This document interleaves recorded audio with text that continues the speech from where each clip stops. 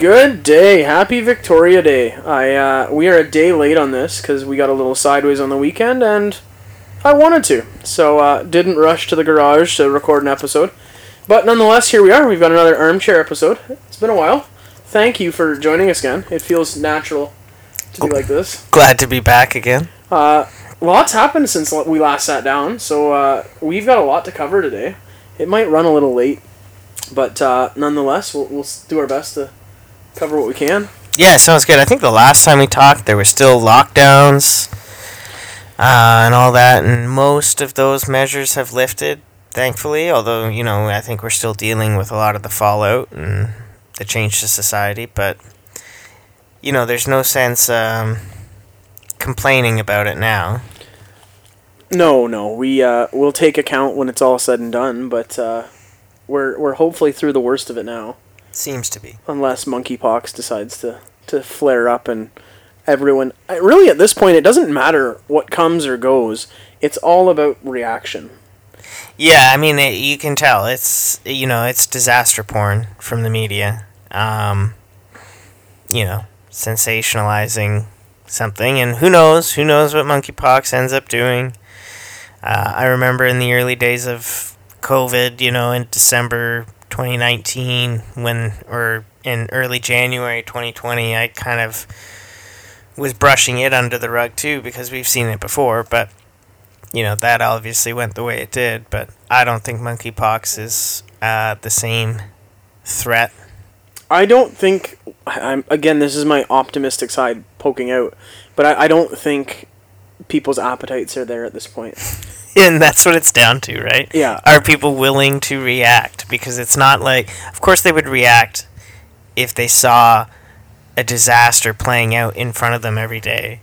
Like if there was a real dangerous pandemic.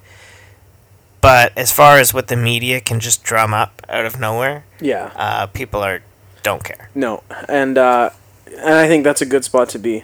But before we get too wide, we'll kind of start local. Being that in a little over a week now, a week from Thursday, we've got the Ontario election. And, I'm not super worked up about it. No. Not super invested because, practically speaking, it looks to be like Doug Ford's going to basically status quo.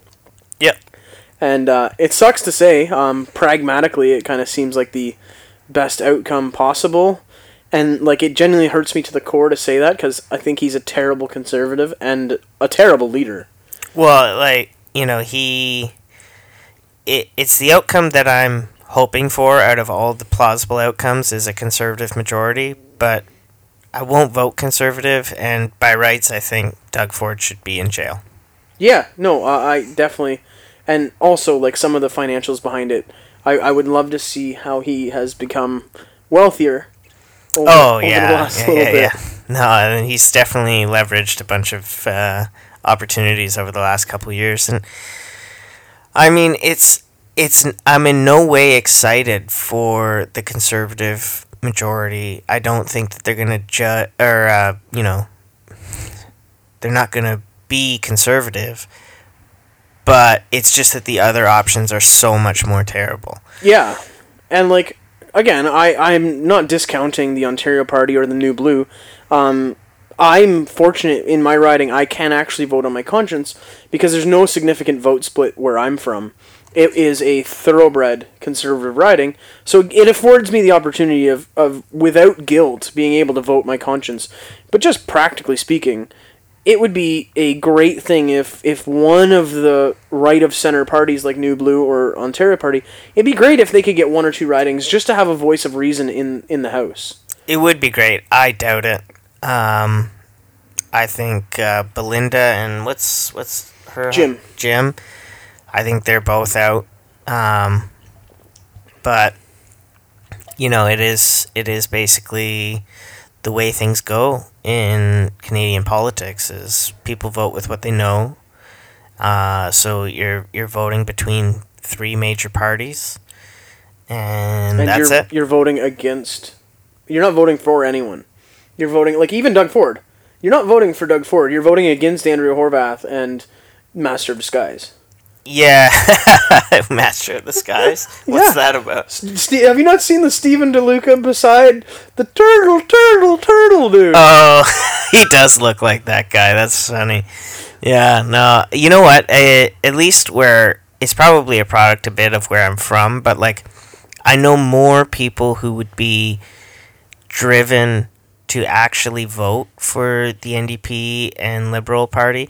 You know, I come from a riding that is solidly NDP, so again, I can vote my conscience and not have to worry about not having voted a Conservative MPP in. But fuck your neighbors. yeah, well, you know, I do have some neighbors that put out their NDP sign every election, but you know what? They're really good people, so it kind of goes to show you that you can't just judge based on these silly things sometimes. But no, like what I was getting at is a lot of the left of center people are excited to vote for their candidate, but I don't know any conservatives who are like, oh yeah, Doug Ford, he's doing a great job. Yeah. But they're still going to vote for him because they don't want the alternative, which is how he's going to end up with his majority. But, you know, nobody's excited about Doug Ford. Yeah, well, and even in my riding, because, like, our conservative rep literally quit mid-pandemic after some horrible votes. Like, our conservative MPP voted to not allow outdoor sports early. So they had a ban on outdoor sports in, like, July of last year. And the NDP, to credit them where it's due, they motioned to allow outdoor sports to circumvent the restrictions an extra 3 weeks early or something. And my conservative MPP voted against it. So he quit. He literally didn't even finish his term. He just quit. Good. So the Conservative Party, in all of their splendor, took a abject failure of a candidate they ran in a very strong Liberal riding in London. They took him and planted him out here because it's a sure shot. Yeah. So again, like, the guy doesn't belong out here. He's not from here. You gave me a patsy candidate, and he's gonna walk it. Yeah. Yeah. Well, you know, Ontario politics, Canadian politics, it's so much of it's just a joke. There's a very high level portion of it, but as far as your average MPP, they're just faces. Yeah, it's so much posturing and backbenching. There's some top players who are really the ones who are making things happen. Everybody else is whipped into doing what they have to do, and blah blah blah. And I'm not trying to say that, like, there's no point ever voting or anything like that. It's just, it is a little bit disheartening when there's really no room for any movement or change. No, and this is where I get a little hopeful for, like, don't get me wrong, I don't expect the Ontario Party or the New Blue to really be... I mean, it would be naive to think they're going to make a huge splash on their first year. On their first ever election. Because both of them, it's their first election. You look at the PPC, you look at the NDP, you look at the Green Party. It takes years to get any foothold. And, like, the PPC are just starting to find their stride. Yeah. And they've certainly got some lessons to learn coming up. Because to keep the momentum, they're going to have to adapt. But it would almost be naive to think that, yeah, they're going to fix it this time around. Yeah. They're serving a purpose. And we have to really address because at some point it does become a vote split. And when you're fighting against principalities that are doing the absolute opposite, you've got the NDP and Liberals joining forces. Yeah. So it gets to be... You're kind of spiting your nose to save your face. At some point, we've got to deal with what is now, in reality, at least on the federal level, NDP and Liberal coalition. I mean, between the two of them, they're certainly getting a majority, federally. And I mean, as far as Conservatives and the vote split and different factions, I think it's really good to have different factions because I'm really lukewarm on the CPC as well. But, and I'm a big fan of the PPC. But at the same time, yeah, I mean, it is short of the PPC and Maxime Bernier making a really good turnout on the next election, which is probably 2025. We'll see what Jagmeet has to say, but yeah. Yeah, pending a Jagmeet backstab. I think he's gotta really look at it and say, what am I doing here? Well, and the other thing too, and like this really applies to Belinda, her team. It applies to Derek Sloan. It applies to Roman Baber. It applies to all of the like people genuinely fighting the good fight. Like, I'm not discrediting anyone, but it really comes down to, okay, like, say we get a solid candidate. Like, again, I own my bias. I think Pierre Poilievre really could be what we need. I leave room for the objections that I'm sure Derek Sloan, the other people will all have, in the sense that, oh, it's just the same clown, different face. Right. But for the first time, we've got a CPC leadership candidate basically saying, hey, I don't care about woke culture. I don't care about politically correct. I'm doing this for the little guy. And it feels genuine. So, like, if Poilievre feels better than Scheer, right? Or Patrick sure. Brown. Yeah. Or what is the French guy who literally was a liberal? Oh, really? I don't even know. Like Guilbeault. I don't know his name. Not Guilbeault. That's the terrorist in Trudeau's team. Anyway, I don't even know. That's how disconnected I am. But there's the French dude is running, and he was literally a liberal before. Yeah. But no, for once, Poilievre, it gives you a feeling. What? Wow, this is like a bird dying out there or something. I don't know if that got picked up on the mics. But yeah, so for the first time, it feels like, well, and let's be practical, Poilievre's probably going to walk it. Yeah, I actually got a call from his campaign. They must have got my number from some sort of something I signed. They've been hard on the texting, too. Yeah. No, I'm getting texts, I'm getting calls. I finally got the call. They got through to me. I answered, and, it's some lady, member of his team, and asking if I would sign up to be a Conservative Party member to vote for him. Because I think the vote is June 3rd, where you have to sign up by June 3rd, I think. I think the deadline, it's actually come and gone. Okay. Doesn't apply to me because I've already got my card. Well, I basically just said, listen, I wish him the best, even though I am lukewarm on him, which is far and away better than any other candidate. Oh, yeah. Leslyn Lewis. I like Leslyn Lewis. But she's actually the reason I got my membership at all. To vote for vote for her instead of O'Toole. She was hands down the best candidate in the last leadership election. But up against Poilievre, I love her, but it's not her time. No, she's not going to win. Poilievre is going to win. And I basically just said that. I'm not looking to tie myself down to a party. Which is true. You got to earn your vote. Yeah. Yeah, and so far they've done really nothing to earn my vote as a party.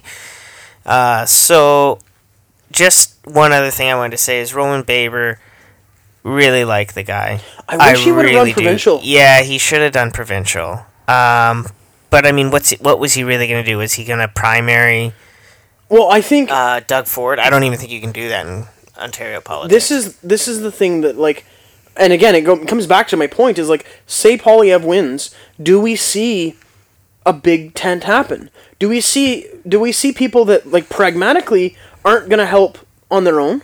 I get their heart's in the right place. They're fighting the good fight. You've got Poilievre, you've got Bernier, you've got Sloan, you've got New Blue.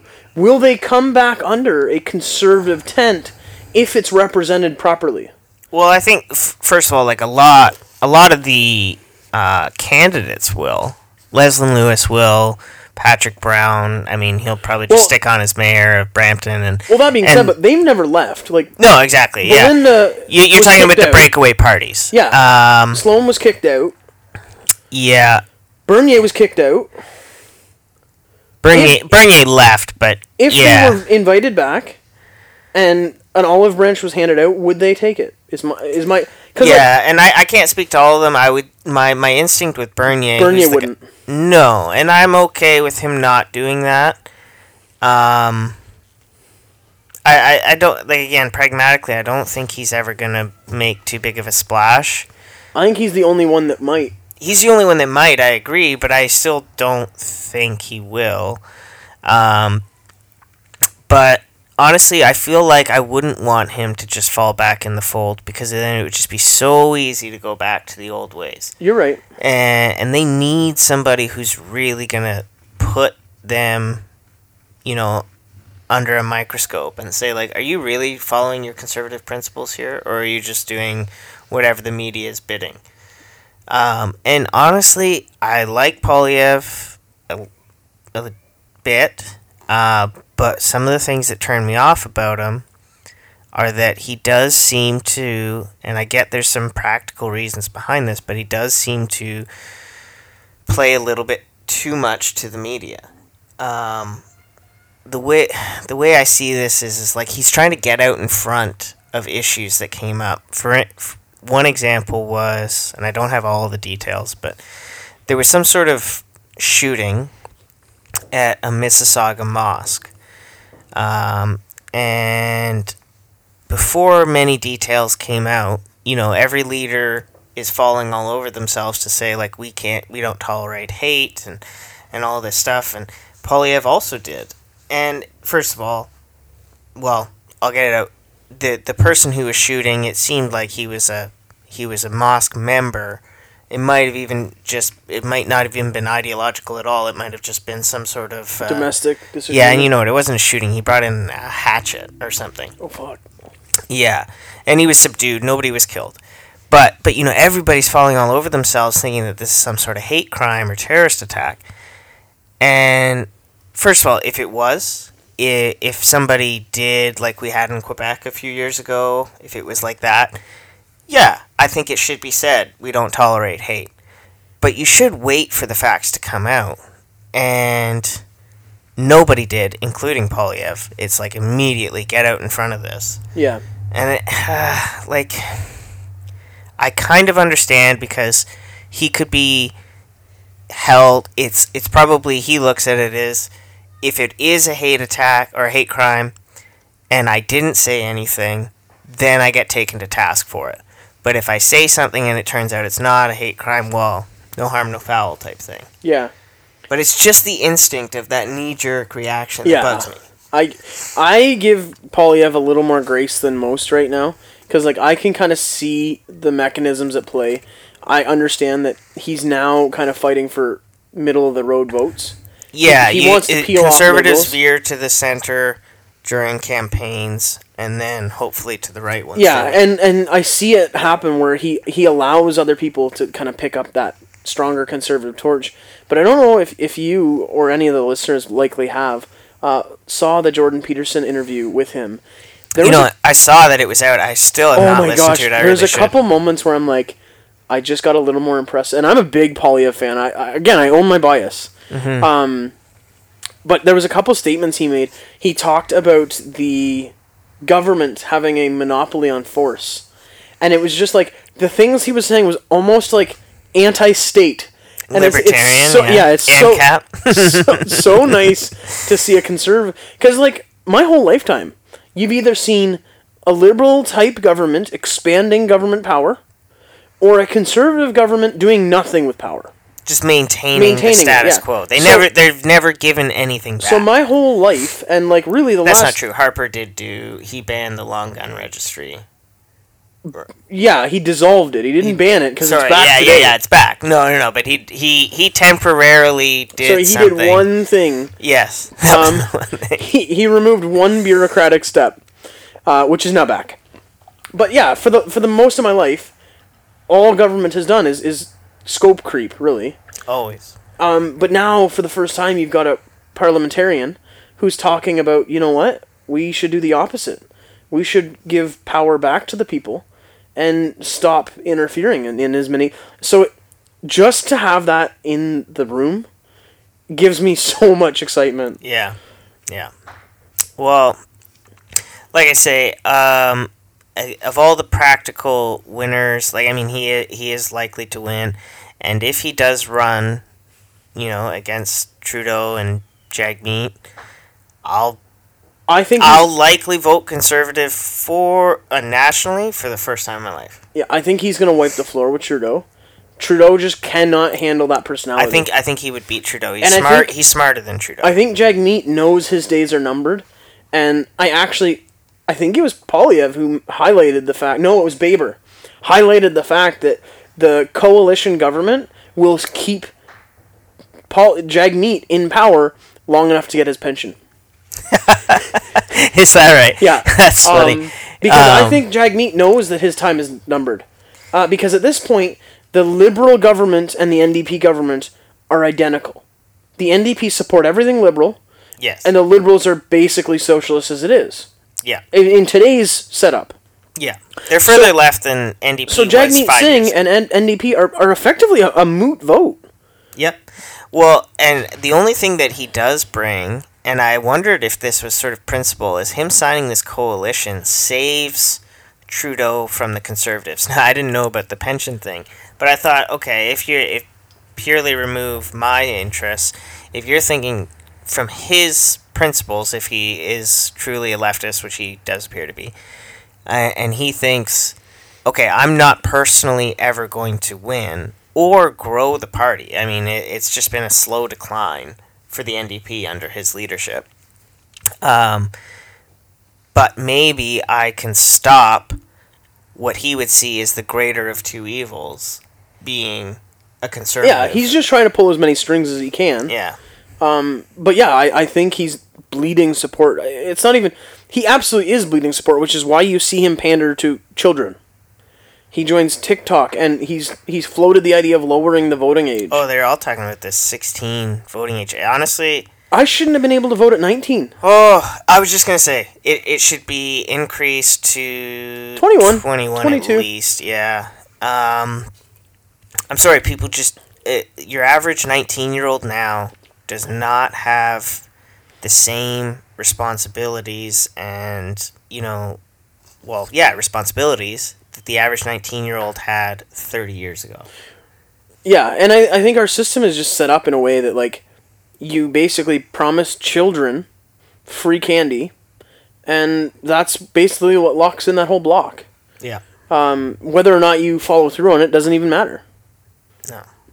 No. But yeah, it's naked self-interest to proposition children voting. I think it's very superficial because I have some friends who have children that are coming of age, and the right counterswing is happening. Like, We'll see. I mean, Gen Z, I don't know. Like, I don't know, maybe. I've seen and heard. Gen Z. Yeah, I don't know what they are. Well, yeah, Gen Z, but I just... But yeah, like, straight up, like, everything that Dave Chappelle is back in, like, it literally sounded like Eddie Murphy delirious. Like, listening to these kids. Oh my gosh. It's like, I work construction sites from time to time, and the things I hear there pale. Like, these kids have them beat tenfold. I certainly, and again, I've warned that the right counterswing is going to be too much. You're gonna see hate crimes, genuine hate crimes. Well, then, we gotta be really clear in standing up to that stuff, right? Nah, let it go. Let's do some damage. No, I don't wish for anyone to have hate crimes perpetrated. No. But it's like, let's let both sides have the damage shown. Because both sides are responsible. Yeah, but you know what? And the extreme left creates the extreme right. All I can say is just, like, you don't want to start something that you don't know where it will go. I'm telling you, you cannot predict where that will end up. I kind of do. No, I've become a little bit of an anarchist, really. No, but... The systems all need to fall apart. Right, like, I'm definitely leaning more towards the anarchist side now, but... Again, I don't think you know what you're asking for because it's so hard to predict what happens 1 week in, 1 month in, 1 year in. The reality of why I feel comfortable saying that is because everybody on the right knows where the line is. So when it gets crossed, it doesn't matter who's crossing it or how... It doesn't matter. We'll all know that this crossed the line. Because, like, let's be honest. If somebody goes and starts take it to the extreme. If somebody starts lynching again, guess what? Nobody. It doesn't matter how heated people get. Everyone will be like, "Hey, you're wrong. Don't do that. Like you're going to jail. We don't support that." So I think it's easier to kind of joke about because it is so clear that the lines are there. Where the left don't have lines. Well, I mean, so I think Peterson's talked about this before, is that, like, we know what it looks like when the right goes too far. And it's sort of a clear image in the zeitgeist of, like, you know, it's really nationalism, ethno-nationalism taken to an extreme. Whereas, even though we know the left can go too far, it has many times. It's kind of like the frog in the boiling water. It's less of a clear divide between when they've crossed that line. And so, I don't know. I do feel like there is danger from both sides, and that I agree that it's pretty clear what the danger from the right is. But again, I just don't even want to let it get there. That's why I'd like to see more of a slow snapback. Like, it's sort of an oxymoron, slow snap. But yeah, I do think it has to break now. But really, we don't want to go down the path of... Well, I do think it is breaking. Like, you saw, like, Netflix, which is one of the worst perpetrators of terrible wokeism. They've just fired 300 of their wokest activist employees. Well, and they put out that culture memo. Yeah. And so, but here's the thing. I'm super... This is an example of what I would like to see. Where, yeah, Netflix has all sorts of things on there that I think are just ridiculous. But you know what? I just don't watch them. Right. I watch the things that I like, and that's it. And if a company's so bad that, like, and doing such awful things like Disney, I cancel my membership, my subscription. Great. And luckily it's a full year subscription, so I still have access to the Disney movies for my daughter for another few months before I have to switch to bring out my old VHS.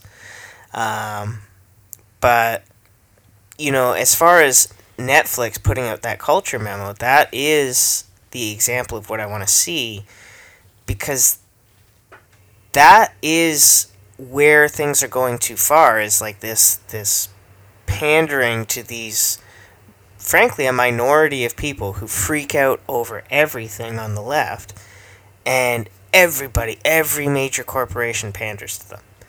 And seeing a big company like Netflix stand up and say, hey, no, you're just going to have to fuck off, or don't work here,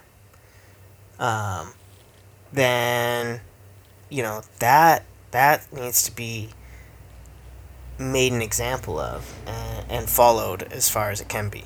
Yeah, well, I don't understand how, like, we've gotten to the point, like, it's fine to have your feelings hurt. It's fine to be upset about things, and if things cross a line, like, let's talk about it.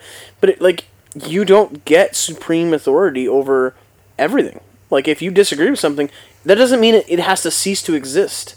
Right. Like, it sounds extreme, and it absolutely is extreme, but, like, you're sharing the same mechanism of action as Hitler.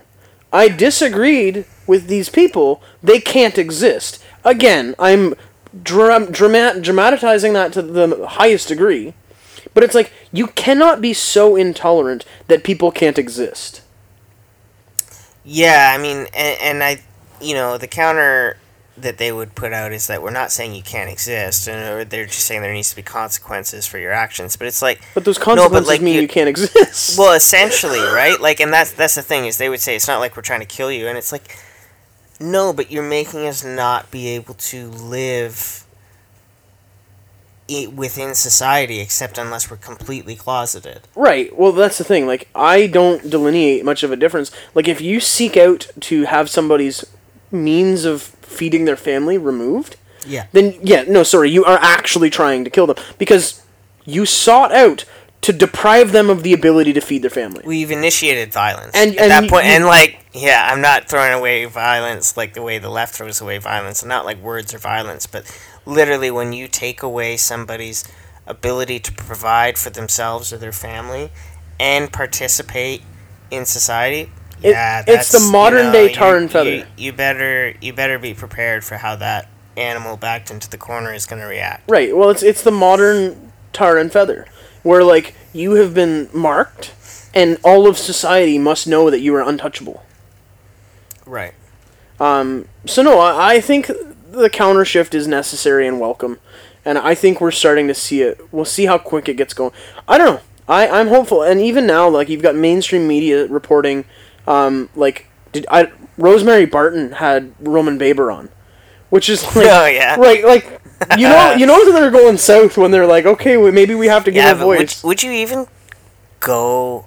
If you're a conservative, would you? I mean, maybe you would, especially if you're Roman Baber, who needs, as much. He handled her pretty well, actually. I was pretty impressed. Yeah, just, one of the things I'd love to see is just a complete replacement of the old guard media. Well, again, this is where, it's slowly happening. Without them even realizing how bad it is for them. Right. Well, and the thing is, with CNN, I think eventually, I don't know who does it or when, sooner or later they're going to lose Crown funding. Oh, CBC? Yeah. Yeah. They're going to lose Crown funding. And the thing is, they've gotten themselves, and they're still committed to this trajectory, where when they lose that Crown funding, their business model is going to be so upside down that they will literally implode. Well, they'll have to change their model. You know what, actually, I would love to see an opt-out option, where... or an opt-in. Make it more of an opt-in. If you want to support CTV or CBC, then sure. Here, you check this off, and you'll have to pay this on whatever taxes. But if you don't pay that portion of taxes. You know what? Or if it's an opt-out, you'd get a rebate, right? Or, you know what? Say, hey, no, because the argument can be made that, we need to foster creative content in Canada. We need to foster national content. Okay, fine. Allow me to self-direct it independent media. Give it to, like, a consortium of independent press.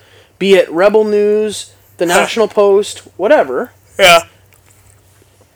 Versus all of it going to, like, we're talking over $1 billion with a B. That is 1,000 million. Yeah. Well, I actually, this is... I just think it's on an outdated system. I think before the internet, you might have needed that outlet for Canadian content to be able to support that. And, I mean, I don't know how important of a role it's played. Well, there was a day, like even in my lifetime, there was a time where, one, the CBC was admirable. Yeah. And B, and one and B. But also, like, they promoted Canadian content, and, like, that was a big part of it. Like Corner Gas. I love that show. Yeah. That is like the Canadian Office. Was that CBC or CTV? That was CBC. Okay, yeah. But yeah, like they supported, and like Radio 1, Radio 2. Radio 1, both of those. So Radio 2 I used to put on in my tractor when I was working at the golf course. Just like listen to classical music because I'm driving up and down the tractor, up and down the fairway. But Radio 1 I used to listen to all the time. You know who was great on Radio 1? Gian Gameshi. Oh man! No, he was great. I loved that program. But he was Me Too before Me Too. Well, and like from what I've seen, he kind of deserved that one. Well, you know what? He was one of the justified Me Too's. I don't know. Okay, so again, I don't want to speak out of turn. I don't know all the details, but man, this is a tough one. But let's go for it. He did seem, first off, right off the bat, seemed like a sleaze bag. There were some reports of him, like, trying to flirt with the, like, interns from college. These girls who are coming to work on the show, and, like, he's, like, flirting with them. And it's like, okay, they're of age. But there's an authority gap. Come on. Like, give me a break, man. Like, don't fucking do that. Yeah. But the things that really nailed him... And Lucy from the trailer park. What was that? That was a huge chunk of his allegation was, I think it was Lucy from the Trailer Park Boys, where he basically, like, assaulted her and, like, choked her out. Okay, so... It got to be almost battery. Listen, so this is where... Okay, I don't know all the specifics, so I don't know for sure. But I do know at least in one case, one of the women who had basically accused him of like choking her during sex and stuff. Like, I think they had gotten together a couple times, and yeah, apparently that's something that he's into. You know, that fucking weird.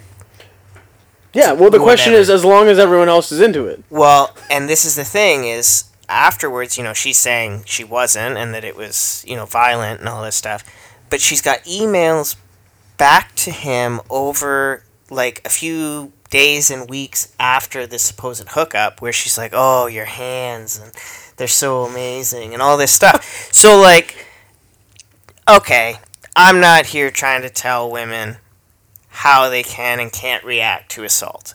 I get it. There's a whole spectrum of how people are going to behave. But specifically highlighting his hands and stuff when you're saying that he was grabbing your throat and that made you uncomfortable in these emails back and forth, like, I don't know, it kind of sounds like you were into it too. Yeah, well, and that's the thing. Like, you can have I don't know enough, and I'm sure there's things that we don't like the public wasn't even privy to. Maybe, yeah. And I'm not falling on my sword, like, for Jian Ghomeshi. No, he did, like I say, sounded like a total dirtbag. But also, he had a great program, man. But also, so good. Both people involved in a terrible situation, whether it's accurate or not, both people can also just suck. Like, you can both be sleazebag, yeah. And one of you is also a sleazebag victim. And you can also be super talented. Right. The guy was a great interviewer. Yeah. But no, like, CBC has its place. Yeah. But, like, it has passed its prime. Oh, man. And it has gotten to the B where I can't put it on now without hearing, like, some crazy leftist shit. Well, the funding problem, I can't have it on for 1 minute without hearing that. And I think if you really go back to it, you can watch it go downhill as the funding goes uphill. And the more beholden they become to a state entity. Yeah. Which, I mean, like, they've always been a state entity, but they were bipartisan for so long. I think I kind of stopped listening to them sometime around 2014. Like, this hour has 22 minutes. I remember how many times they do, like, skits on Jean Chrétien, who was a liberal, and it was, like, it was funny. Like, they called shots left and right. Yeah. And it was good comedy. And it was also not, like, super... Or like Rick Mercer. Super serious, where, like, they would try to, like, really take the conservatives to like, the cleaners. Yeah. You know what I mean? Like, they weren't, like, trying to destroy them.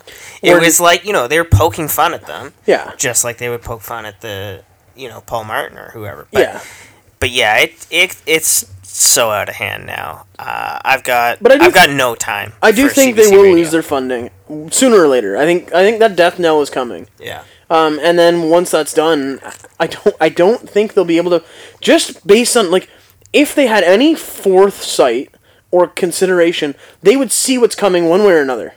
Their days are numbered from a public funding standpoint, at least to the level that they're at. Yeah, but so you'd think they'd start pivoting now. No, but you know what it is? What they can, but they're not. They're so doubling deep, down. They're so deep into this stuff. Like, their board members have changed. Yeah. All, like, everybody at that table is such a firm believer. Well, a bunch of them are, like, straight up ex-liberal members. Not members, but, like, party leadership and advisors and it's not even party. This is, like, truly indoctrinated into identity politics, intersectionality, you know, the horror, anti-colonialism, all this stuff, right? So it's not so much that they are thinking from a business strategy. They're truly thinking in a moralistic strategy. They're thinking, like, you should treat them almost like they're religious adherents. Oh, 100%. And so, like, you can't expect, like, it's like, to use an extreme example, if you're fighting the Taliban or ISIS, you don't just, like, keep pressuring them and hope that they kind of go, you know what, I think for our long-term interest, we should pivot and kind of be more moderate. No, they are going to fight to the death. Yeah. And that's how, obviously an extreme example, but that is how these people think. Oh, it's definitely a very moralistic. It's definitely become a bit of a religion-esque thing, and I mean leftism in general. Oh yeah. And I think that's almost the most dangerous part, is because that's how they allow themselves to justify just dismissing other arguments. It's you're not moral, so I don't have to listen to you. It's a faith-based argument, so yeah, it's difficult to deal with.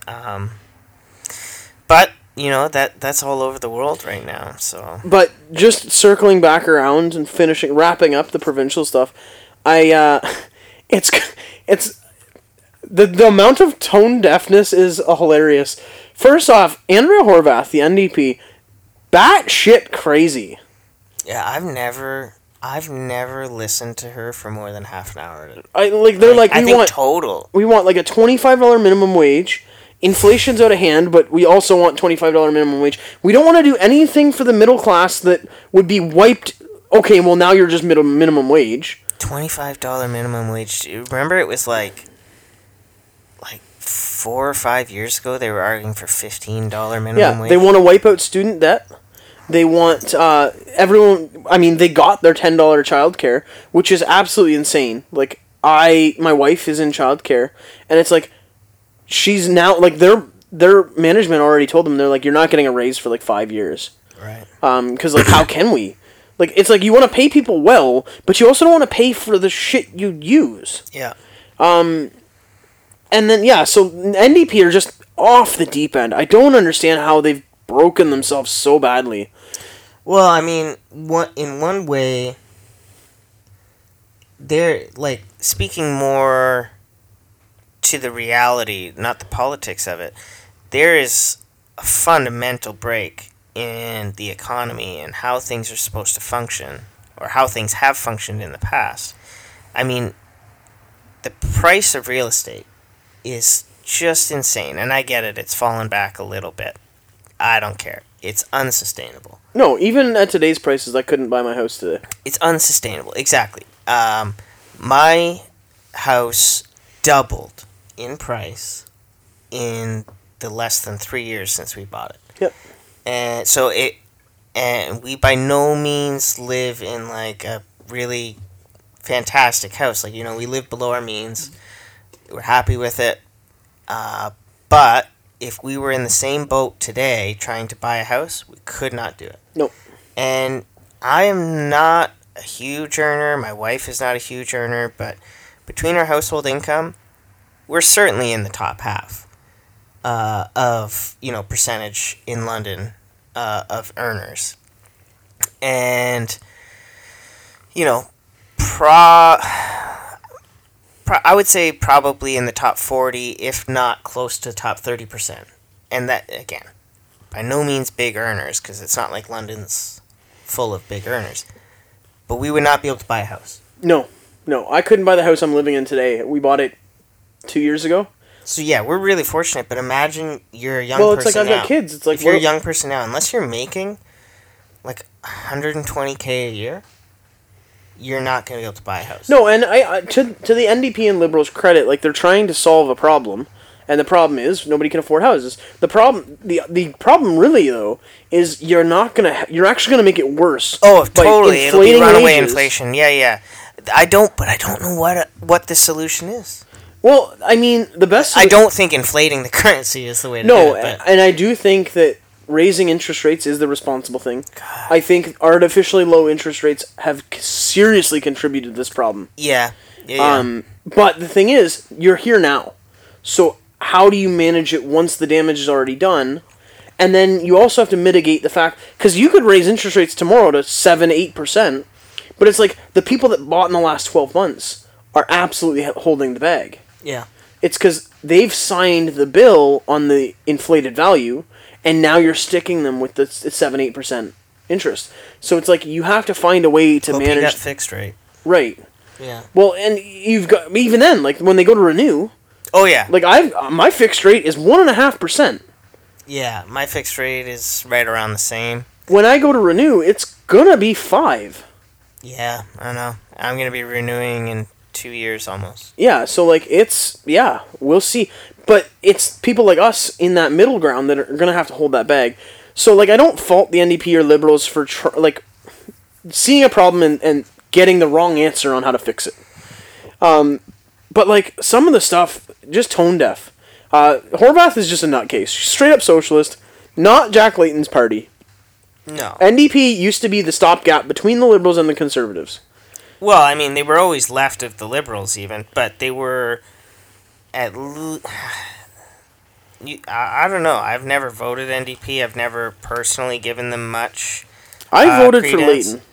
Yeah, well, I didn't hate Layton. I can't say I was his biggest fan, but I mean, certainly now looking back, I mean, he'd be a godsend for the NDP. But yeah, I mean, again, there's got to be some things done. Gas prices are just out of control. Meanwhile, they're still upping the... People don't realize, if you keep on track with Trudeau's carbon tax, they'll be paying 90 cents a litre in taxes. Just carbon tax in the next couple of years because of Trudeau.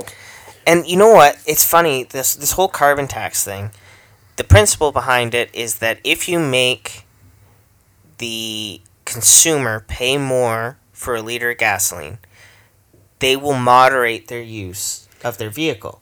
Plus, you get this tax dollars that you can... Well, see, I understood the carbon, and I might be wrong here, but I understood the carbon tax as they're putting a price on pollution for all pollution generation and use. Yeah. And they're supposed to be rebating the consumer level person. So, in theory, the way it was supposed to work is corporations that pollute will pay and get no rebates. And the rebates will then go to the consumer. Well, first off, that doesn't work because free market will dictate that any increase in cost of business will just be passed off in price. Exactly. But also, the double end of that liberal lie is now they've rezoned all the carbon tax credits, and now most consumers, depending on what province you're in, but most of them are now paying more than they get back. Well, and the thing is no matter how a party, like the Liberal Party, tries to spin a carbon tax, like a carbon tax is not a Canadian thing, right? Like this is a global initiative.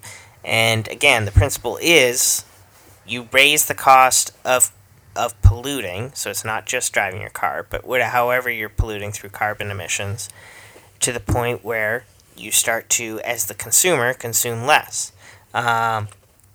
But do you see less cars on the road? No, and so it's just hurting people's pocketbooks. Yeah, and but like back to just to wrap out DeLuca, like we touched on NDP, but like DeLuca, he's promised that if elected as Ontario Premier, he will mandate childhood vaccine with COVID vaccine, which is honestly like fine if that's what you believe. Like let's have that fight, but it's like polling shows that the most reluctant people to do that for their kids are white liberal women voters.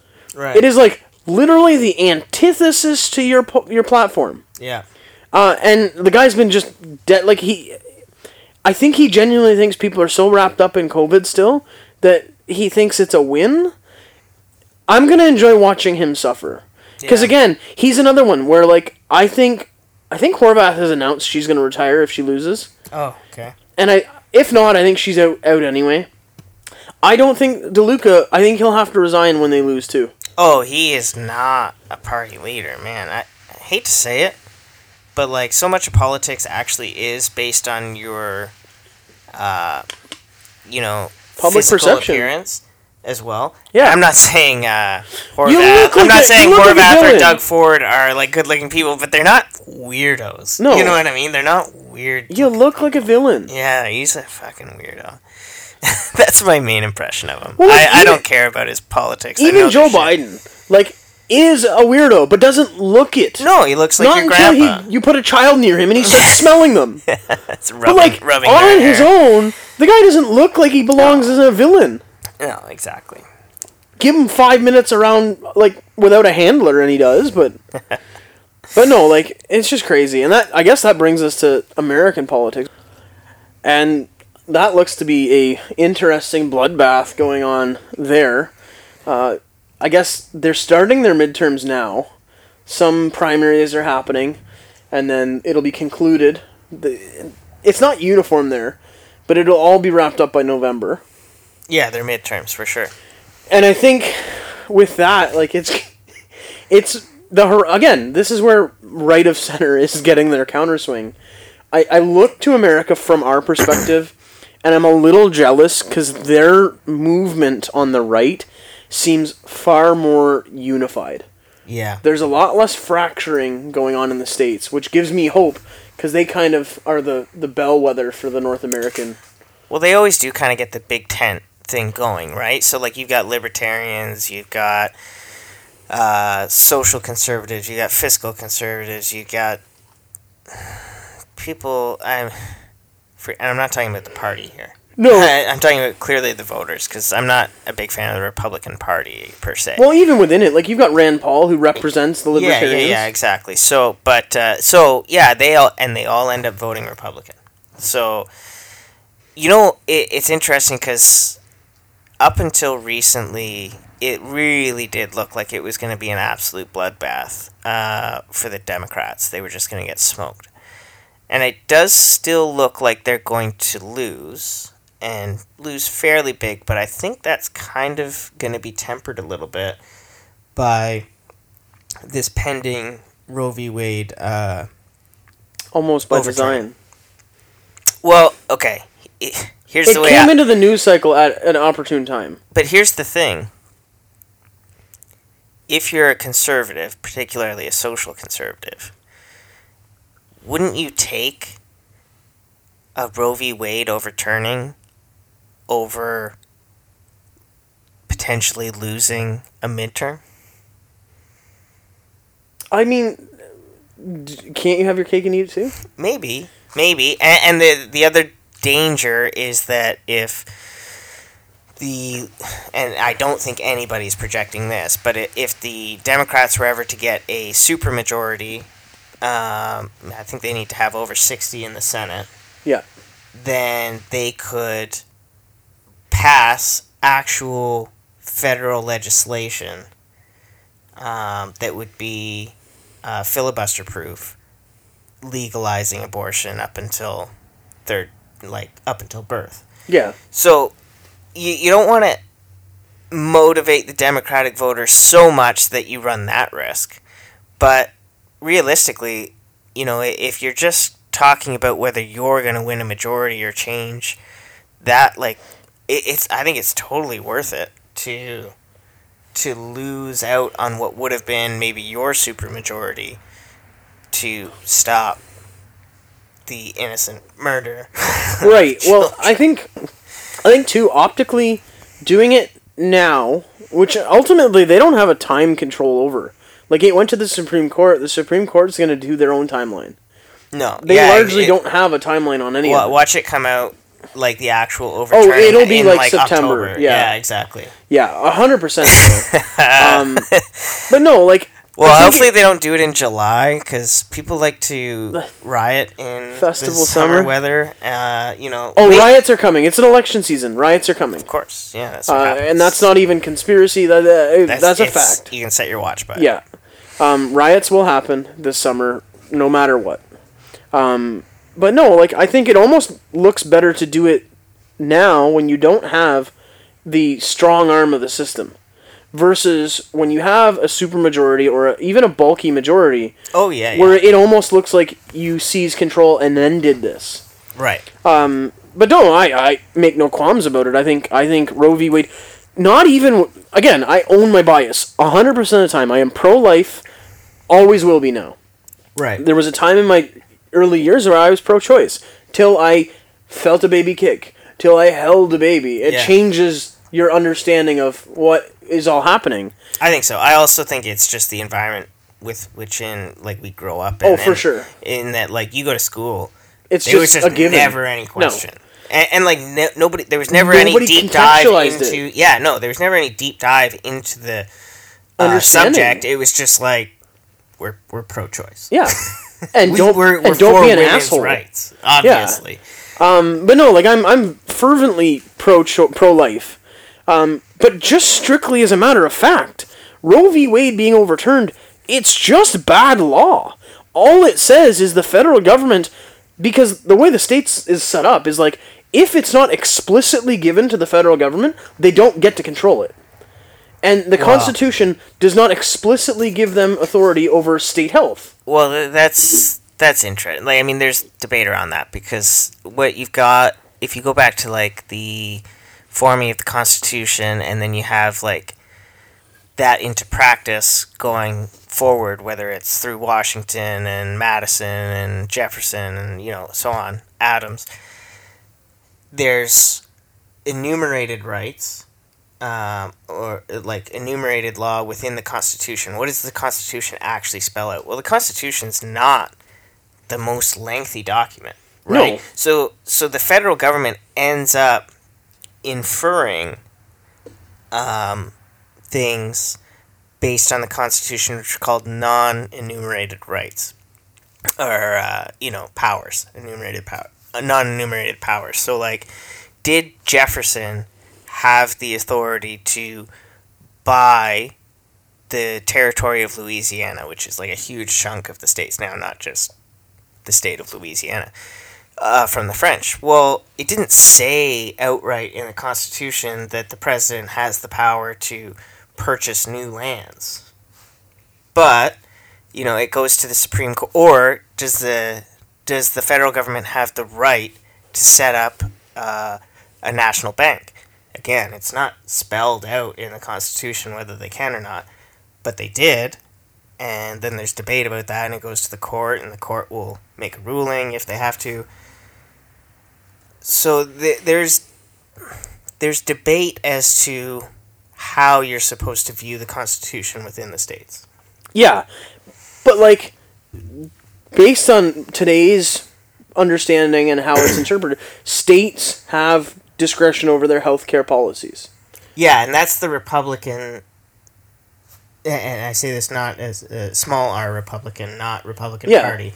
That is the Republican ideal of, yes, what powers the federal government doesn't have falls to the states. Yeah.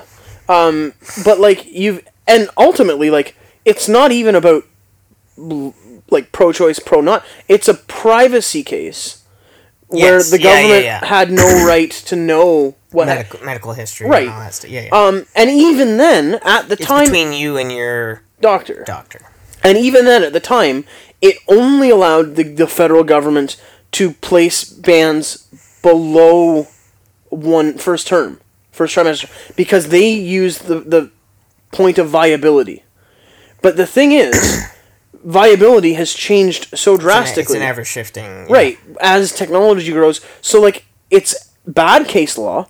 It's also founded on outdated technology and healthcare practices, and ultimately should be a states' right issue. Right, which is what will happen. And, like, people think, like, oh, you're gonna outlaw abortion. Well, no, we're gonna allow democratic governance to dictate their own policy. Meaning, if you live in Alabama, I'm sorry, you're probably not going to have as easy access to murder babies. You probably have to go out of state. But if you're in California, chances are you'll still be allowed to leave your born baby on the table. Yeah. Which is like, and people laugh at that, but that's a thing. It does happen. It's not the most common form of abortion, but that's not to say that it never happens. Yeah. It does. And you've got, so like, you're not seeing a push to shut down California's voice, where the people of California vote these people in based on whatever number of qualities they want, that being one of them. This is purely a negative action on... It's anti-democratic. Well, no, what I mean when I say negative, I mean more in the kinetic, like, sort of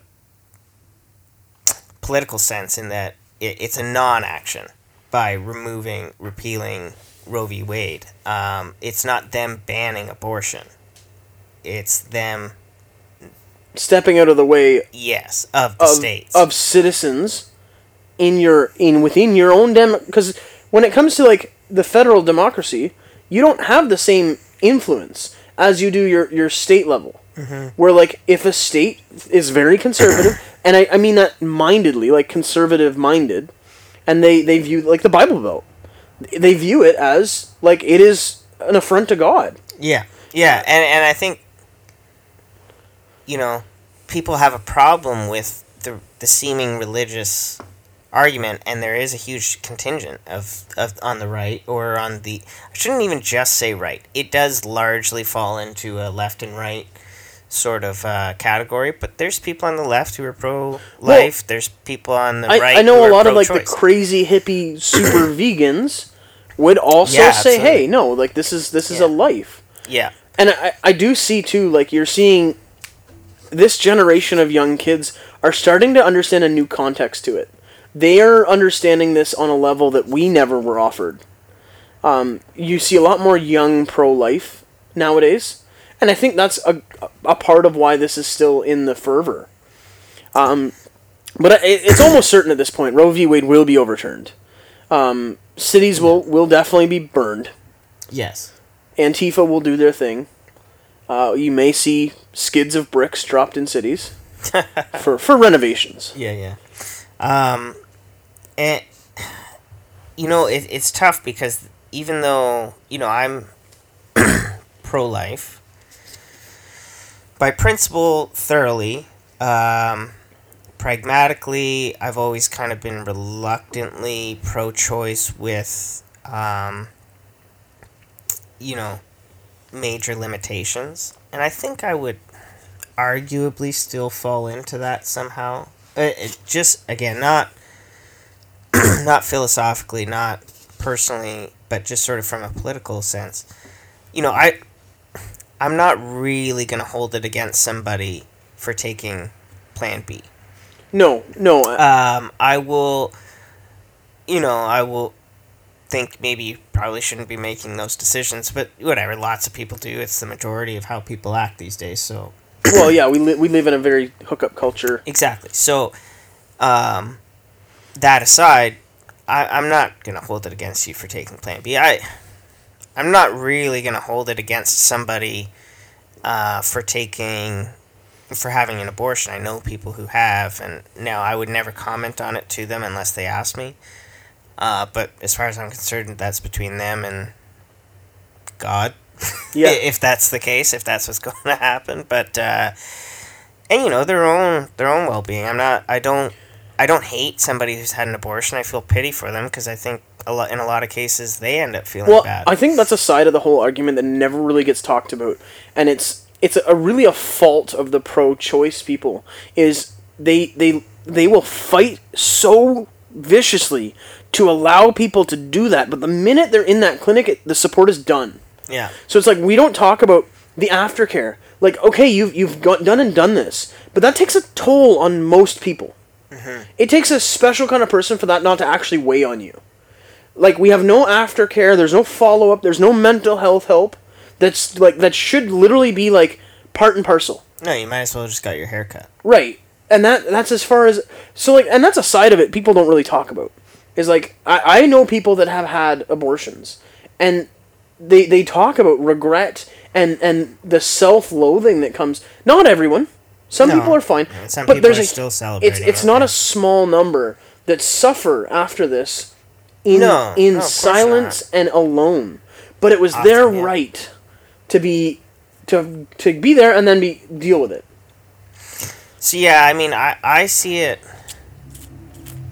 It kind of depends on what I really want to see on a wider scale, but like, if my goal is to maintain the Union, speaking about America here, I'm not sure that overturning Roe v. Wade is the most conducive thing, because I do think this is going to drive a huge wedge between people across the board. And, I think it will just be another nail in the coffin of the whole Union.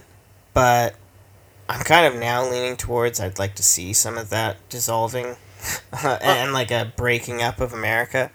And if this is the thing that gets them a little bit further, maybe so be it. But I don't know. I try not to come down harshly on the pro-choice people in general. I think there's obviously some abhorrent people in it, but I don't think your average pro-choice person is an abhorrent person. Well, I think a lot of them get sold a bill of goods that isn't necessarily true. I think if you have conversations with people that are, even they have like, okay, there's a line.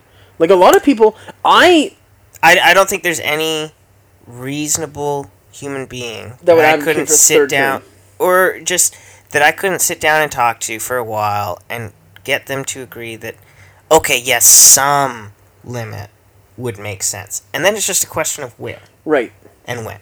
Yeah. So, now, that line is going to be different for lots of different people, and it's going to, be all over the map, but very, very few people are going to think, yeah, it would totally be okay to just, like, take an ice pick and stab the baby before it's born. Sorry to be graphic. But, like, Yeah. you know what I mean? Like, very few people would be okay Right. with that. And like, nobody even touches on the topic that it's very racially biased.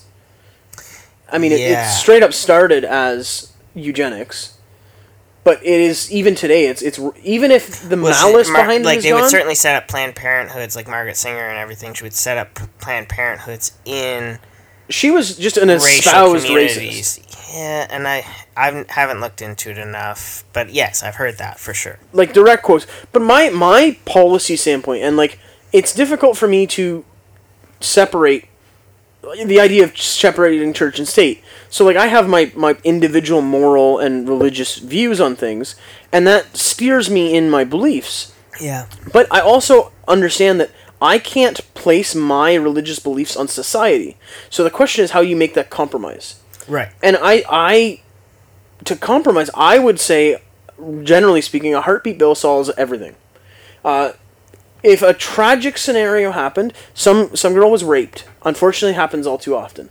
Immediately, Plan B is available, no questions, no asks, no nothing. Yep.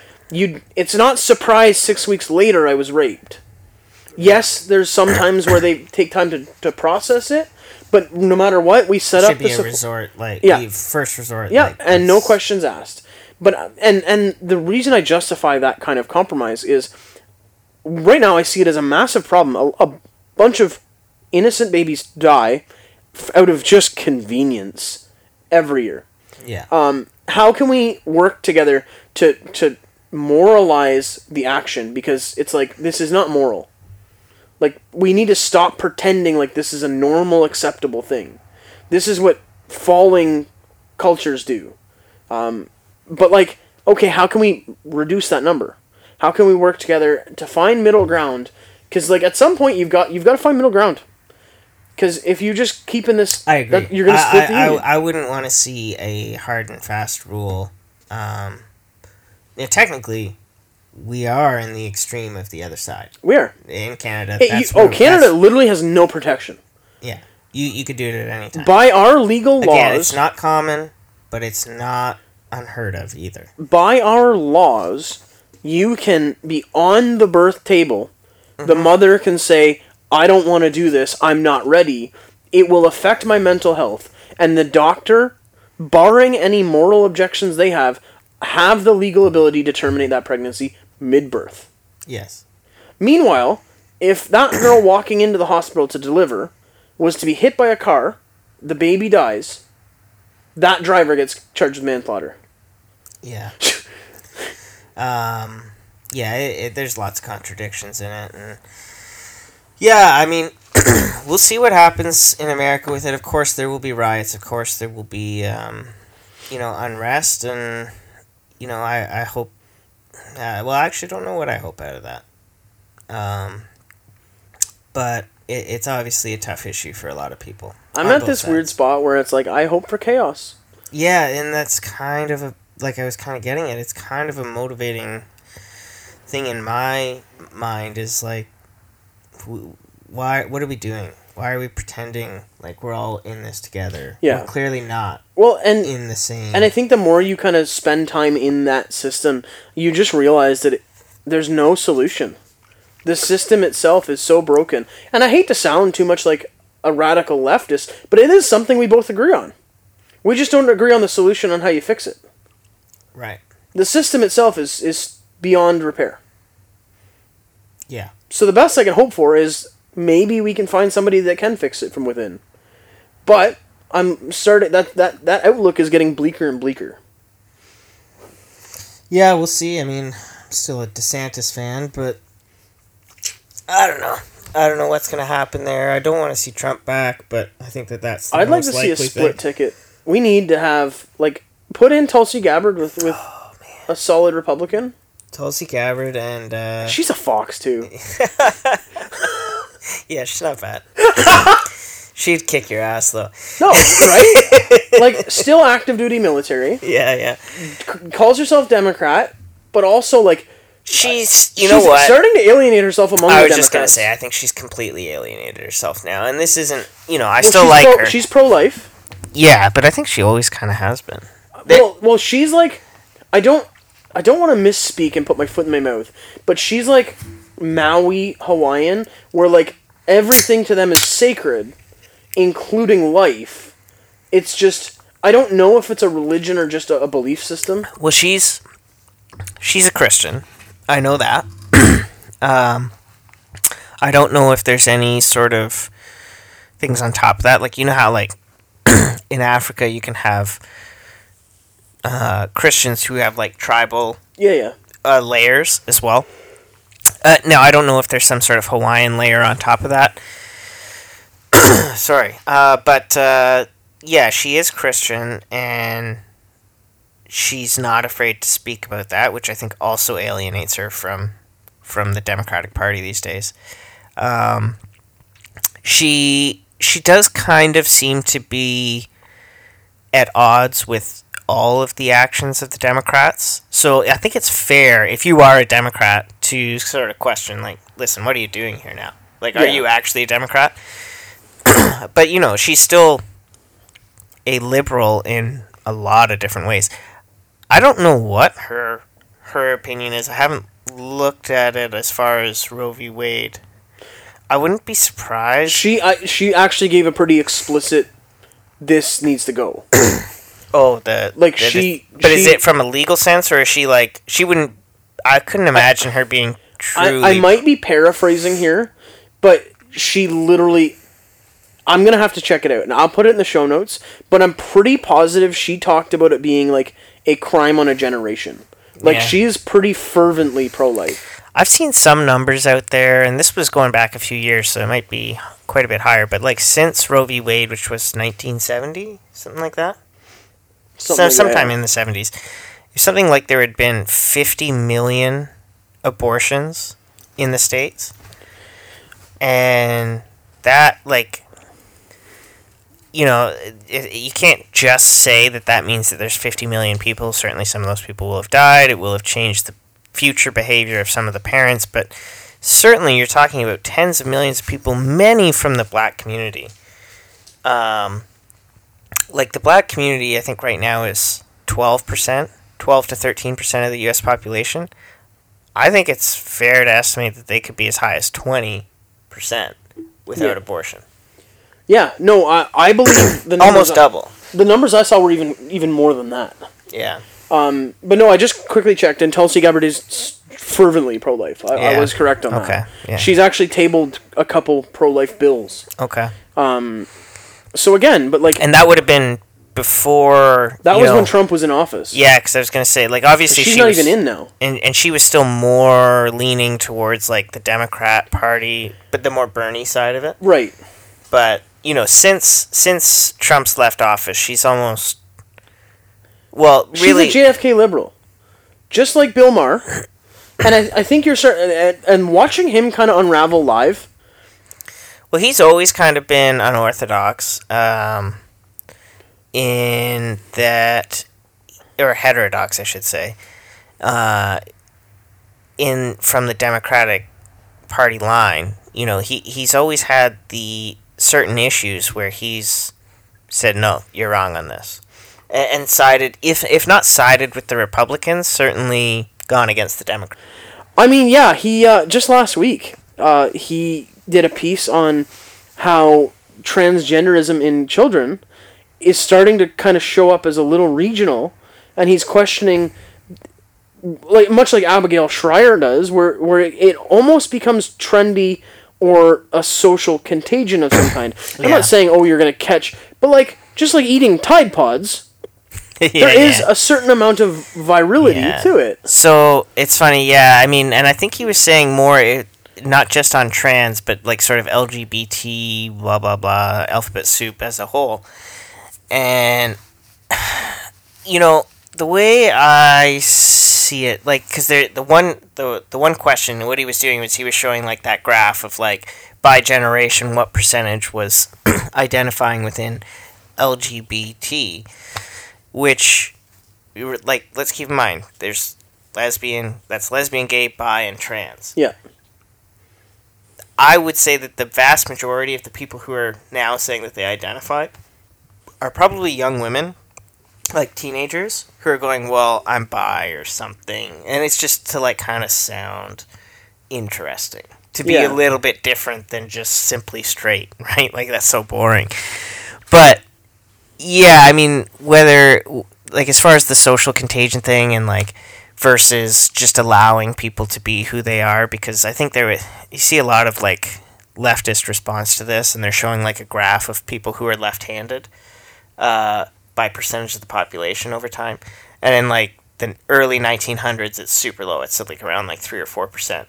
And then by, like, the 40s and 50s, I think it starts to rise up and gets to, like, 12%, and then just levels right off. And basically the argument is that prior to that, people were just being forced into being right-handed. And without that societal pressure, it could level out at the 12% of the population that's left-handed. Okay, but I don't think that that's really what's happening. Well, I don't think that, because, I mean, Gen Z right now is showing something like 20%. I heard some up to 30. Right, so, and again, I think the vast majority of that is people saying that they're bi. Right. There's a huge tent there, It's not 30% of people saying that they're trans. Right. But also, like, you're not, like, none of that, like, again, you could be right with a certain benchmark that has been suppressed. Oh, and I'm not actually advocating that. I'm just saying that's what the left's response that wouldn't be a regional... No, I think that's a valid criticism, honestly. I think there probably has been suppression. I bring it up because I think it's somewhat valid. I would say maybe 5% would be... consider, like... Who knows? But who knows? But certainly not 30. 30 is, like, you could not suppress that. No, yeah, exactly. But also, like, how can you explain your numbers varying so wildly by region? Yeah, there's that. Well, you could say that the social pressure against it is still regional as well. But here's the thing. There has been polling showing higher numbers of gay people among older generations before, when those older generations were younger. But what ends up happening is people grow up and they end up falling into more or less monogamous heterosexual relationships.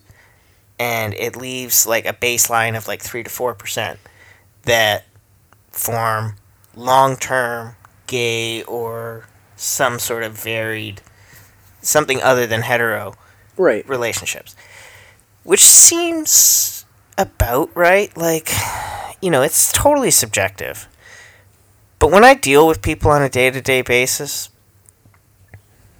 if I meet 50 people in a day, like, interact with 50 people in a day, I'm not really sure of any who are gay. Like, maybe a couple here and there, and it's fine, I don't have a problem with it. It's just, like, the majority of people I know are straight. Yeah. Like, and it's certainly not, like, I don't think that 1 in 5 people that I meet are closetly gay. Or have been forced into pretending like they're straight, right? Well, certainly not. Well, the other thing, too, and this kind of goes to the social contagion side, is I don't frame my perspective on anyone, like, really anyone I interact with, around their sexuality. No. It's to the point, like, I don't know or care. No, but you kind of, like, through, the more you get to know somebody, you kind of, like, you got a girlfriend, you live with your girlfriend. For sure. Okay, I get it. For sure, but it's, like... It's so, like, obscure to me that, like, but the other side of it, like, if you go to California, it is the primary defining feature of people's personalities. It's like, this is who I am. My sexuality is my everything. Well, but I mean, that's happening. I get it. California is the extreme because it's such a left stronghold, but man, just everywhere, your identity your superficial identity markers are becoming what defines you. Right, and you're seeing the siloing, and I think that's where you kind of see the regional differences. Like, if you go to a trade school versus a liberal arts school, you're going to see a very different siloing just based on ideology. Seemingly, that's the deciding factor. Yeah, I mean, there's other things that will factor into it, but yeah, that seems to be the main divide in a lot of that. But I do like going back to like Bill Maher, and I think he's kind of the bellwether. Him and people like Tulsi Gabbard, where you've got rational quote unquote Democrats, or I would call traditional liberals. Yeah. But you're seeing them, one, they're no longer afraid to kind of speak out against the crazy, the too far left. Mm-hmm. Not only that, is it shouldn't be underestimated the amount of support they kind of represent. There's a lot of people that kind of trapped in the middle that might hold liberal or progressive views to a limit. Mm-hmm. And they're giving them an out and a voice may impact politics as we know it for some time. Yeah, and I do think that there will be a trend towards that. I hope so. A counter to that is that, like, I also follow a lot of the young people, leftists. I wouldn't even just say liberals. Like, some of them are like straight up socialists online. Like Kyle Kalinske comes to mind, Crystal Ball, but when they talk about Bill Maher now, it's very much like he's betraying us. Or when they talk about Tulsi Gabbard, man, they go all in on Tulsi Gabbard. Well, she's just Russian disinformation. Well, no. That's sort of establishment leftist talking. That's like Hillary Clinton. Yeah. But like these people aren't saying that she's like a Russian cat's paw or something. They're just saying she's, they basically just say, yeah. No, there's another one. She had a whole rant where she went off and was like, Democrats are like they're not, and like the very next day, it was like, no, like we support the Democratic view. Well, I've never really given Young Turks much time of day. I think that their sort of heyday was before I became more politically inclined. So, like, I really started to come online and, like, it sounds like The Matrix, but, like, right. In probably 2015, I'd always had some, like, simmering ideas, but, like, it wasn't really until 2015 that I started to kind of be, like, have my eyes open. The red pill, so to speak, right? But by that time already, I feel like the Young Turks were kind of, like, just a joke. Right. Well, and like, but I think before like, they did have a time where they weren't. Oh yeah, same with like Ethan from E3. I don't know his last name. H3. Yeah. Yeah, Ethan Klein. Yeah. He had a heyday. He's a weirdo. Oh man, like, and I don't know what convinces somebody to go down that path. Because he was all right. I watched the H3. I thought he was funny back in the day, and then he got all political. But what was the thing that changed him? I don't know. I hate to say it. I think his wife. Really? Because I always just got the impression from her. She was just always so like kind of quiet, and she'd be on his podcast and be like, "Yeah." I think as you watch that relationship develop, he gets weirder and weirder, and way more left, and to the point where it's just sad. Well, he's basically on Vosh level. Yeah. And Vosh will like advocate for pedophiles. Yeah, it's weird. It's too bad. I mean, I don't. It's not too bad. Some are all fools. Exactly. Yeah, I don't really care. But Young Turks, there was a point like they created AOC. I think that's why they're so tied to her. Yeah, I could see that. Like I say, I've never really given them like Cenk or Anna Kasparian much time, but there are some more principled ones. David Pakman is. I actually don't follow him as much anymore because I kind of get tired of some. He sort of like rides this line between young, intelligent leftist, which I give him credit. He's the antithesis, but also sort of, kind of toying with this establishment sort of bit too. He kind of leans into the establishment. Yeah, I think him and like a Douglas Murray face off. Because I see Douglas Murray as the right-of-center version of David Peckman. No, I think Douglas Murray's... that's... No. I'm giving Douglas David Murray's... Peckman too much yeah, credit? Douglas Murray's fucking great. I don't know who the left of center... but, like... Douglas Murray no is. matter That guy's what fucking personality awesome. you pick left of center, radical left, crazy or not, like, they're all losing traction. They're all losing relevance. They're not holding the zeitgeist anymore. I see, like, you're seeing the culture war winning. Like, you're seeing CNN Plus lasts 21 days with 10,000 subscribers. You're Yeah. seeing Netflix correcting course. Yeah. You're seeing even Twitter. At So- the thought of being bought out, they start to unfilter things. Actually, we should talk about Twitter and the Elon Musk buyout. We'll and what's close going out on with that. there. Yeah. All right. Yeah, I mean, hopefully things turn around. And like I say, I would,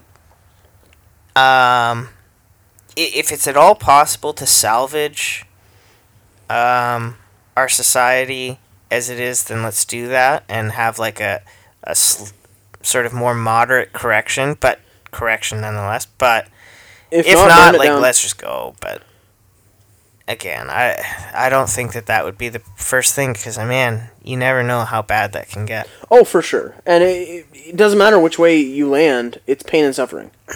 Like any conflict, any dissolution of structure, it's pain and suffering. I don't want Yeah, that. but by the way, if that happens, you just put one foot in front of the other, deal with things as they come. Nothing...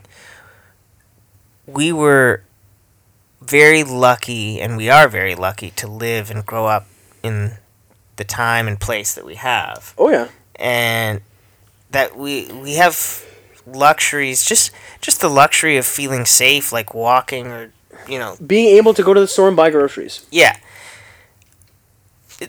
Most 99% of humanity never had guarantees like that, and they put their, one foot in front of the other and birth the next generation.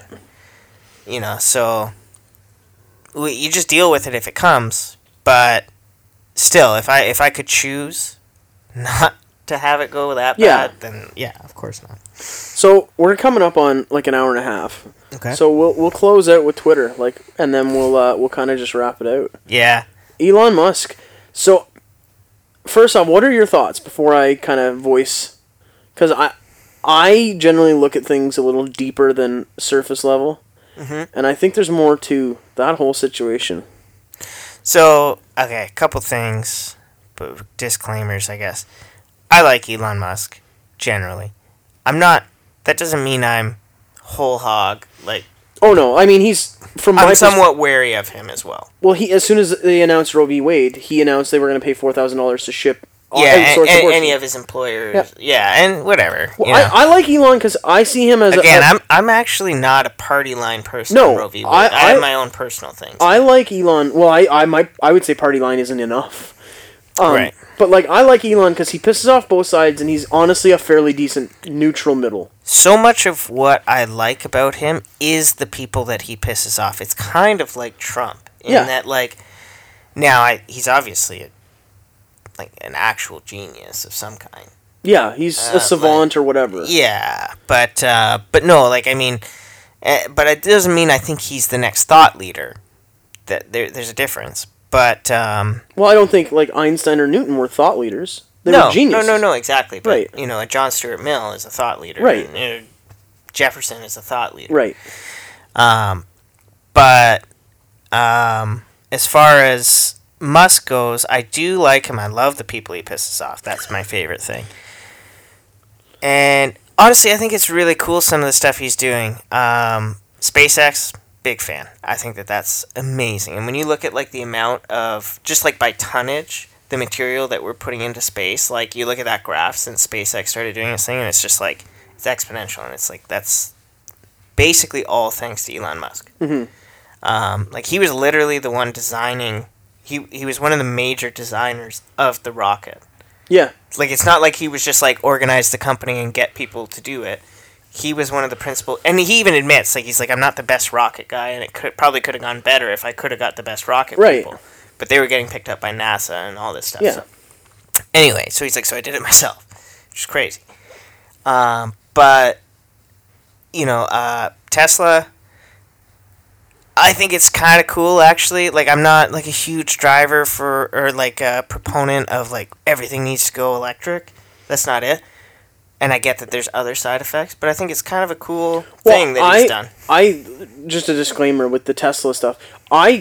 I fully support electric infrastructure and electric, like, that is going to someday be the future. Yeah, absolutely. I look at the Tesla today, much like the Model A was back in the horse and buggy days.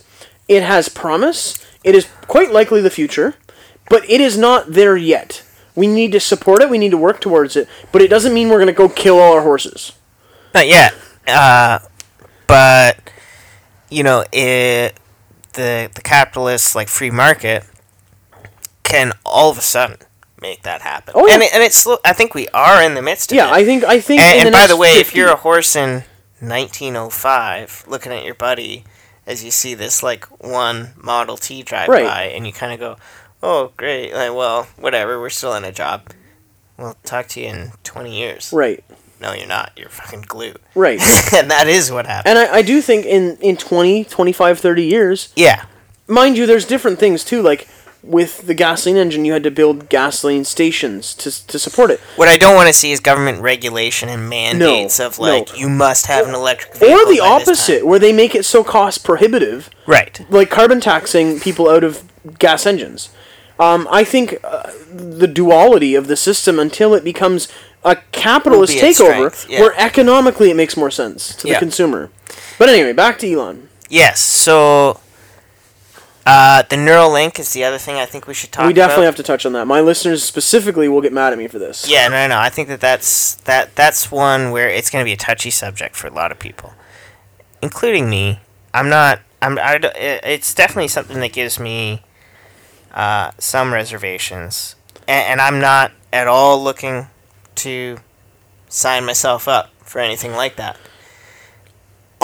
I look at Neuralink and I listen to what Elon has said in the past. Yeah, no, I was going to get into that, so let's go. The guy is a genius, and he has accurately foreseen the risk that AI poses. Yes. Okay, I'm glad we're going here. Let's do it. Mind you, I don't get me wrong. I think there are some use cases for Neuralink or something similar, where like, hey, we can reconnect your spine digitally. So you can walk again. Yeah, which would be incredible. I think that is a virtuous and if I was quadriplegic, I'd be like, yeah, let's do this. And I think that's a perfect use case. Now, I don't necessarily think that, hey, we're going to have everyone 5G wired up, ready to go, and then, hey, we have the potential to flip a switch and everyone's just mindless robots. Yeah, so, I mean, one of the things with the AI, specifically the way Elon talks about it, so he sees AI, he's one of a community of people who really sees AI as a existential threat to humanity. Yeah. And inevitable. Yes.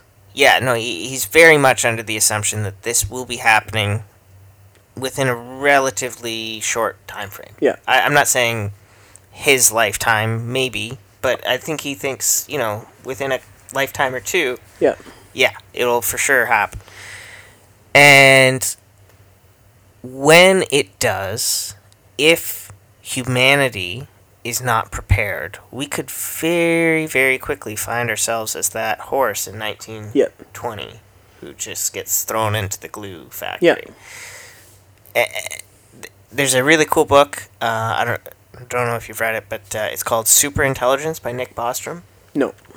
Really, it's basically like one of the cool examples that he uses to illustrate his it's basically talking about the threat of AI, and this example that he uses is like these sparrows who in their nest find an owl egg, and the owl hatches, and they start talking to themselves and being like, hey, we can raise this owl to be friendly to us, and like think of all the benefits that it could have for us. It could protect us and do that.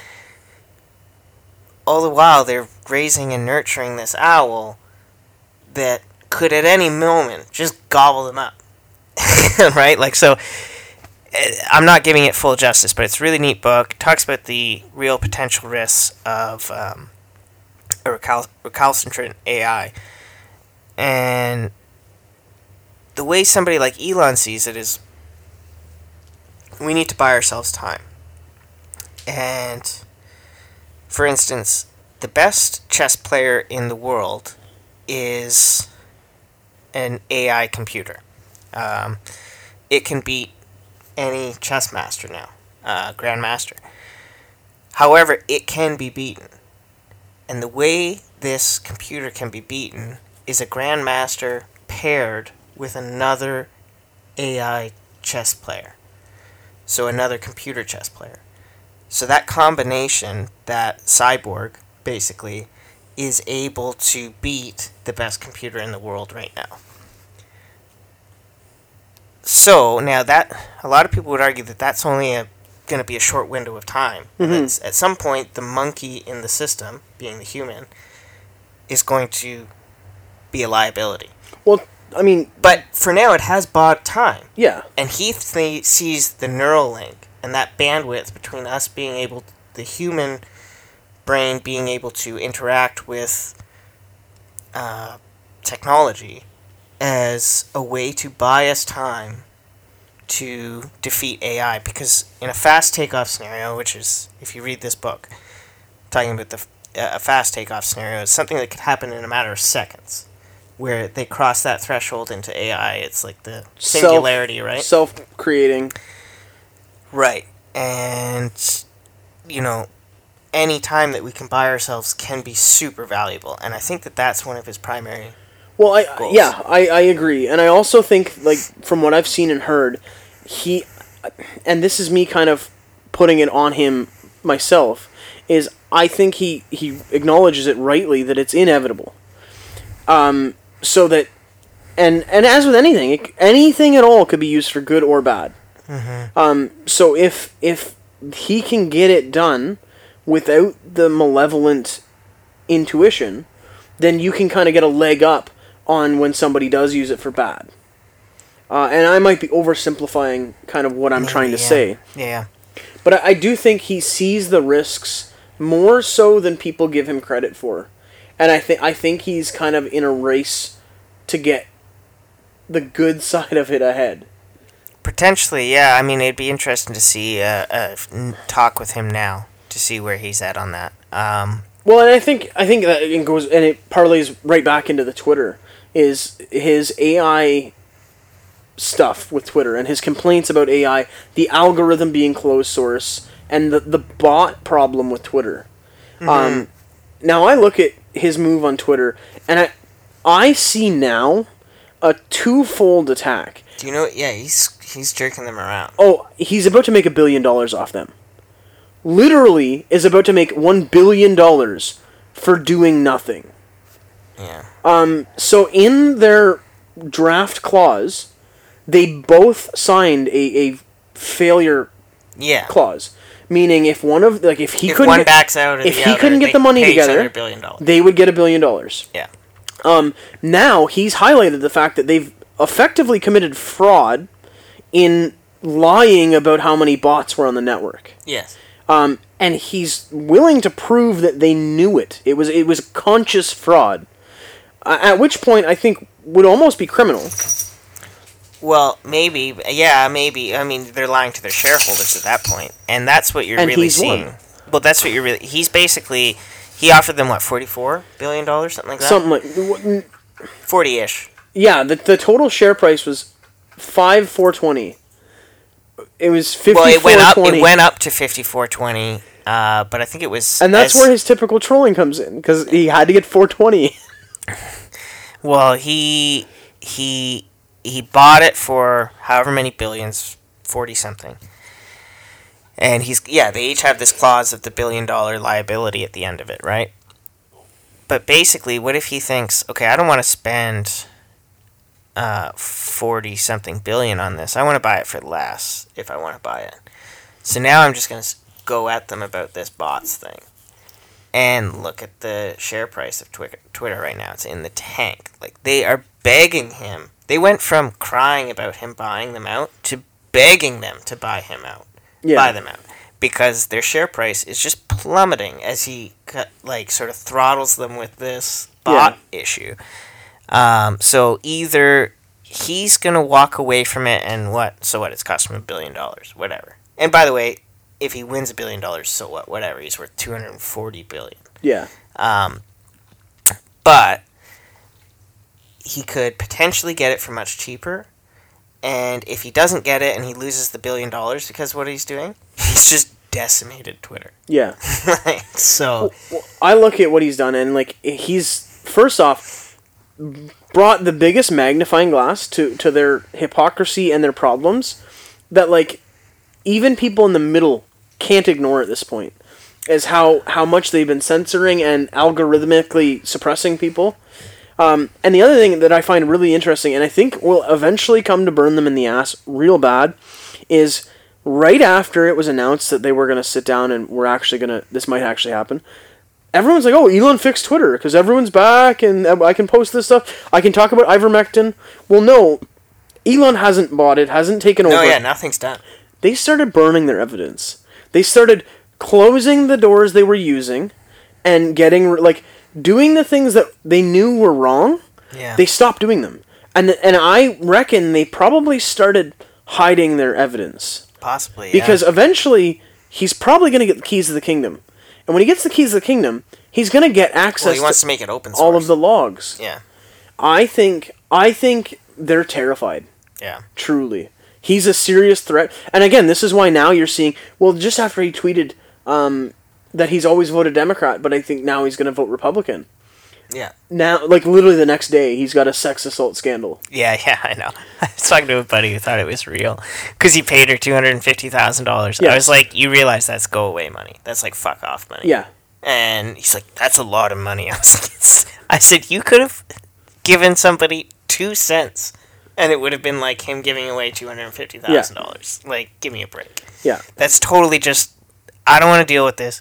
Leave me the fuck He alone. probably pays his lawyer that dealt with that problem more a year. That's the thing. And then my buddy brings up some tweet from him back in like 2014 where he's like, oh, if I ever had something like this, I would fight it out because, it wasn't specifically about a sex allegation, but he's like, but if I was right, I would just fight. I wouldn't, whatever. And I was like, it still doesn't mean he's going to be an idiot and spend a ton of money on some stupid case when he can just tell the girl to screw off. And it's like, well, especially like at the time, you're up and coming, and a damage to your reputation like that could be problematic. yeah.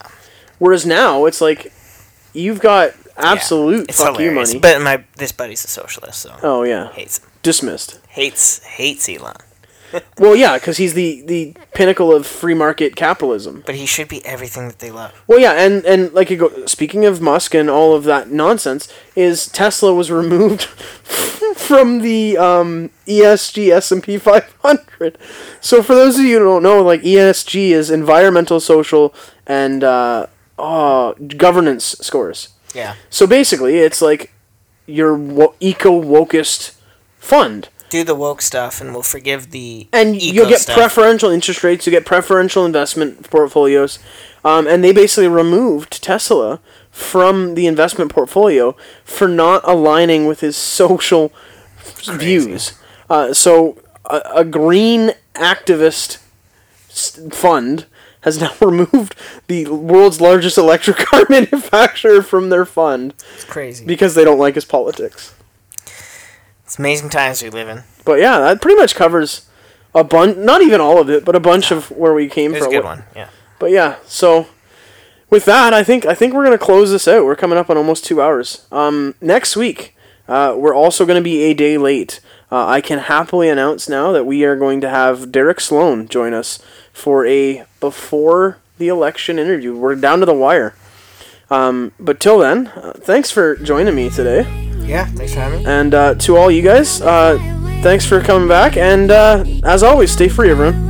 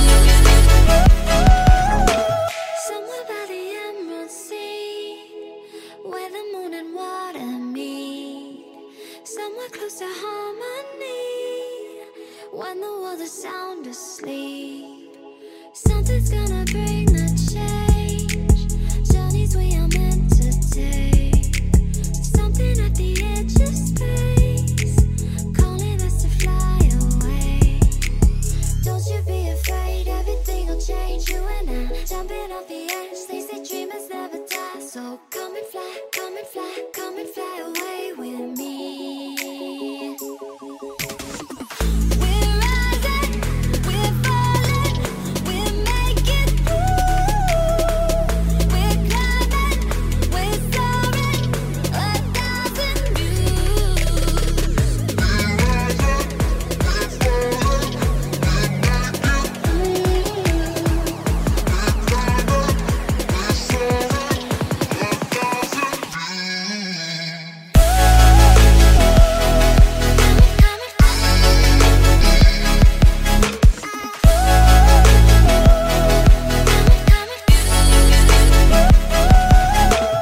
Come and fly away, come and fly away, come and fly away with me. Come and fly away, come and fly away, come and fly away with me. Come and fly away with me. Come and fly away with me. Come and fly away with me. Come and fly away with me.